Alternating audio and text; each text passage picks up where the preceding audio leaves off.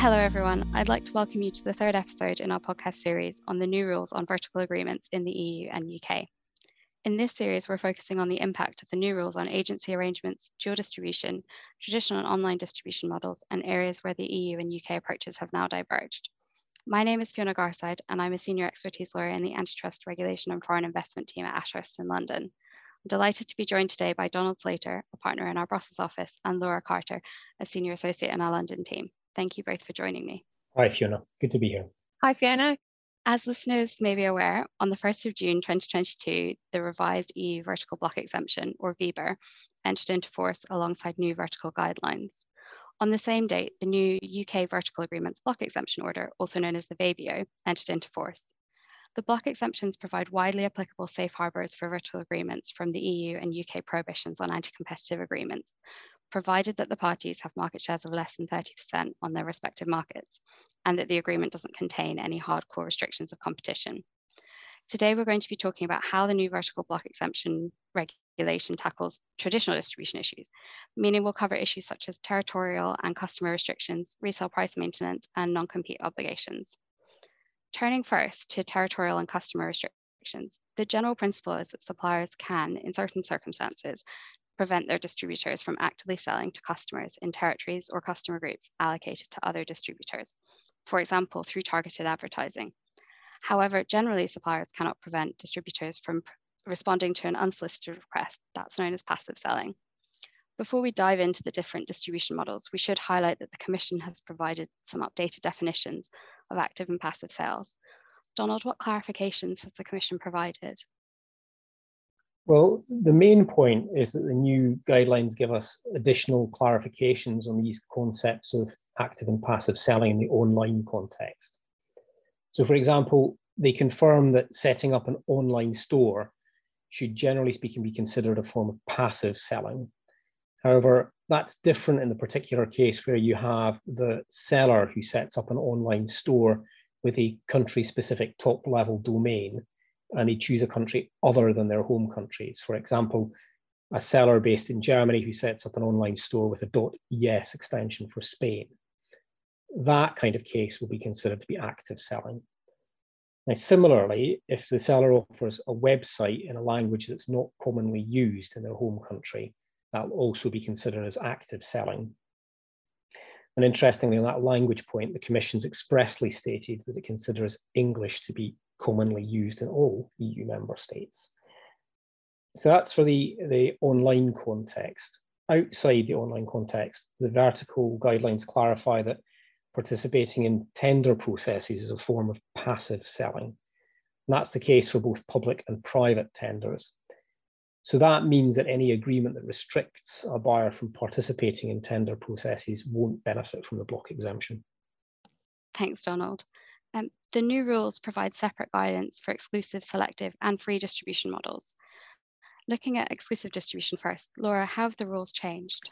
So previously, exclusive distribution models involved a supplier appointing a single distributor for a particular territory or customer group. There wasn't a concept of shared exclusivity. But the new rules provide for a more flexible approach by allowing shared exclusive distribution to benefit from the block exemption in the EU, provided that the supplier appoints no more than 5 exclusive distributors to share a particular territory or customer group. And in the UK, the VABIO takes a similar approach, but doesn't prescribe a maximum number of exclusive distributors.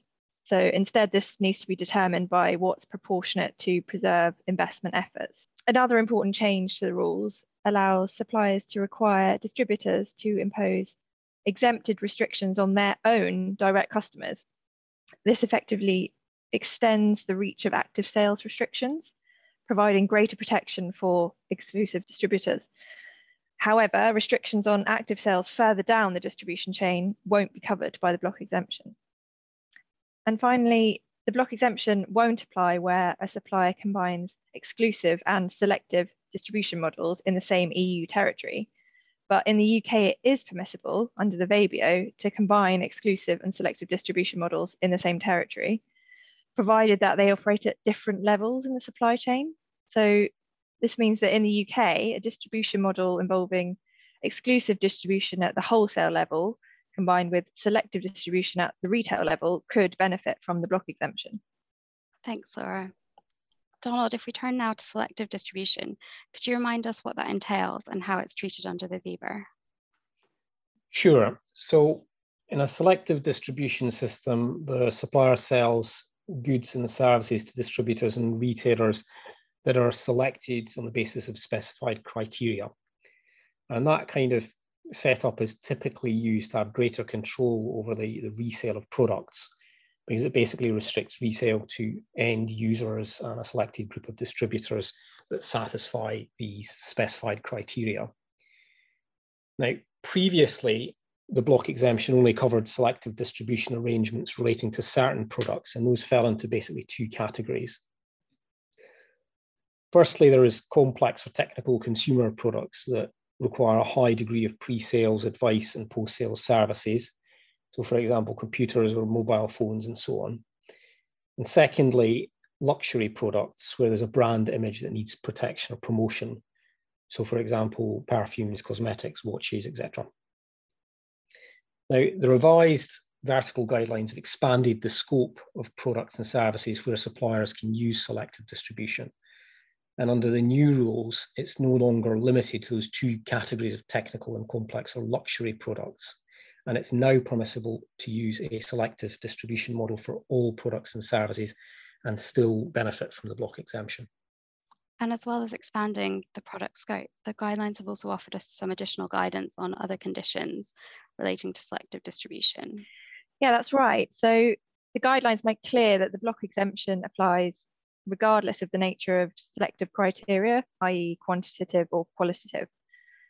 So the guidelines clarify the previous Metro case law where suppliers use non-discriminatory qualitative criteria relating to a distributor's technical ability to handle the goods and the suitability of their premises. Then the arrangement will fall outside the prohibition on anti-competitive agreements. And the guidelines continue to make clear that where the supplier employs quantitative criteria, such as requirement to order a minimum amount of stock or to achieve a particular level of sales, or qualitative criteria, then an agreement can still benefit from the block exemption, provided the parties' market shares don't exceed 30% and the agreement doesn't contain any hardcore restrictions. The new vertical guidelines also expressly state that there's no requirement for the supplier to publish its selection criteria. Selective distribution arrangements are also given stronger protection under the new rules. So suppliers can restrict active or passive sales by exclusive and free distributors and their customers to unauthorized resellers in the territory where the selective distribution model applies, even if those distributors and customers are located outside the territory. Previously, restriction could only be passed on where the distributors were located in the same territory. Thanks, Laura. So as well as expanding the guidance on selective and exclusive distribution, for the first time, the new VBIR provides guidance on situations where the supplier doesn't operate using one of these distribution models. Donald, what restrictions can suppliers impose on their distributors in these so-called free distribution systems? So as the name suggests, in the case of these free distribution systems, the supplier has less scope to impose restrictions than in an exclusive or selective distribution system. That said, as well as restrictions to protect any exclusive or selective distribution systems otherwise in place, there is a number of other restrictions the supplier can potentially impose in free distribution models. So firstly, suppliers can impose a location clause on the buyer, which restricts its place of establishment. That means basically that a buyer can be required to restrict its distribution outlets and warehouses to a particular place or territory. Secondly, suppliers can maintain a separation of the wholesale and retail levels of trade by restricting active and passive sales by a wholesaler to end users. And here the vertical guidelines also clarify that in making that separation, the supplier can distinguish and allow the wholesaler to sell to certain end users, so for example, large customers, while at the same time prohibiting it from selling to all other end users.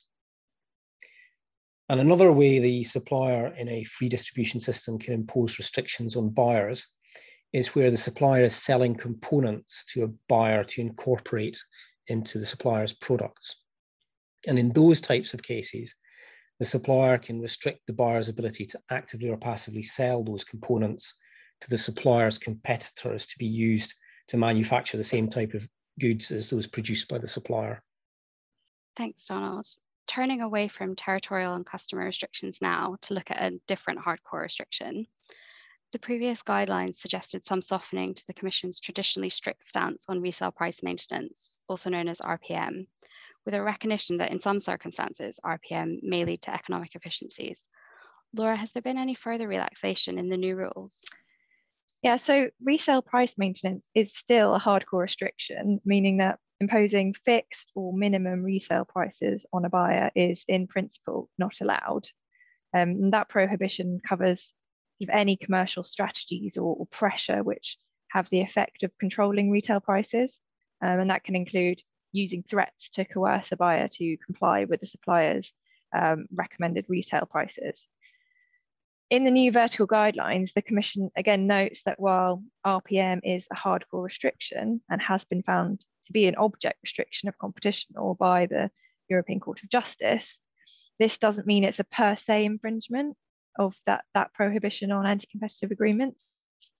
It may therefore be possible to justify RPM on a case-by-case basis if it gives rise to efficiencies.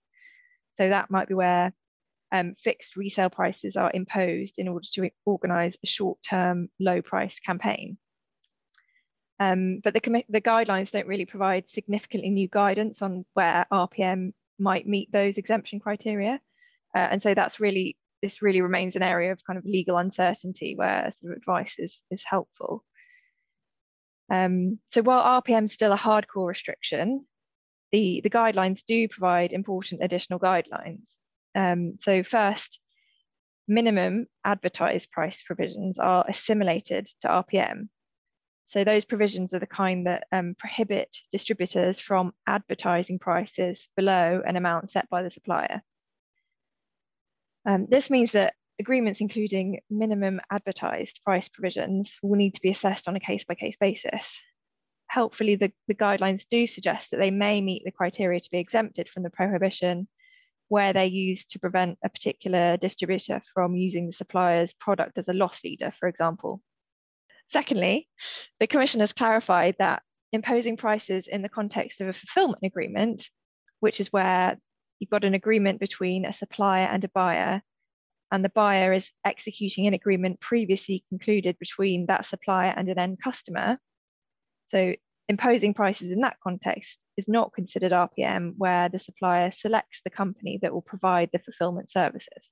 And then finally, the guidelines make clear that the use of price monitoring software doesn't on its own constitute RPM, but use of that kind of software can increase price transparency in the market, and that can allow manufacturers and resellers to track resale prices more effectively. And moving on to the last restriction that we're talking about today, non-compete obligations. Donald, how has the treatment changed under the revised rules in the EU and the UK?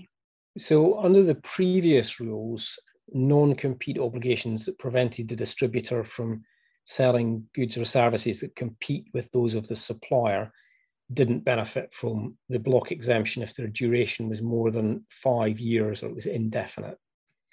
Now, that aspect stays the same under the new rules, but the revised block exemption takes a more relaxed approach to non-compete obligations that are tacitly renewable beyond 5 years. So unlike under the previous rules, that type of tacit renewal clause can now benefit from the block exemption. However, it also has to be possible to renegotiate or terminate the contract with a reasonable notice period and a reasonable cost. So in other words, the distributor needs to be able to effectively switch supplier at the end of the 5-year period. And as a final point here, this approach to tacit renewal is now an area of divergence between the EU and the UK. The UK has not actually adopted this change, so non-compete obligations that are tacitly renewable beyond 5 years will still need to be assessed on a case-by-case basis in the UK.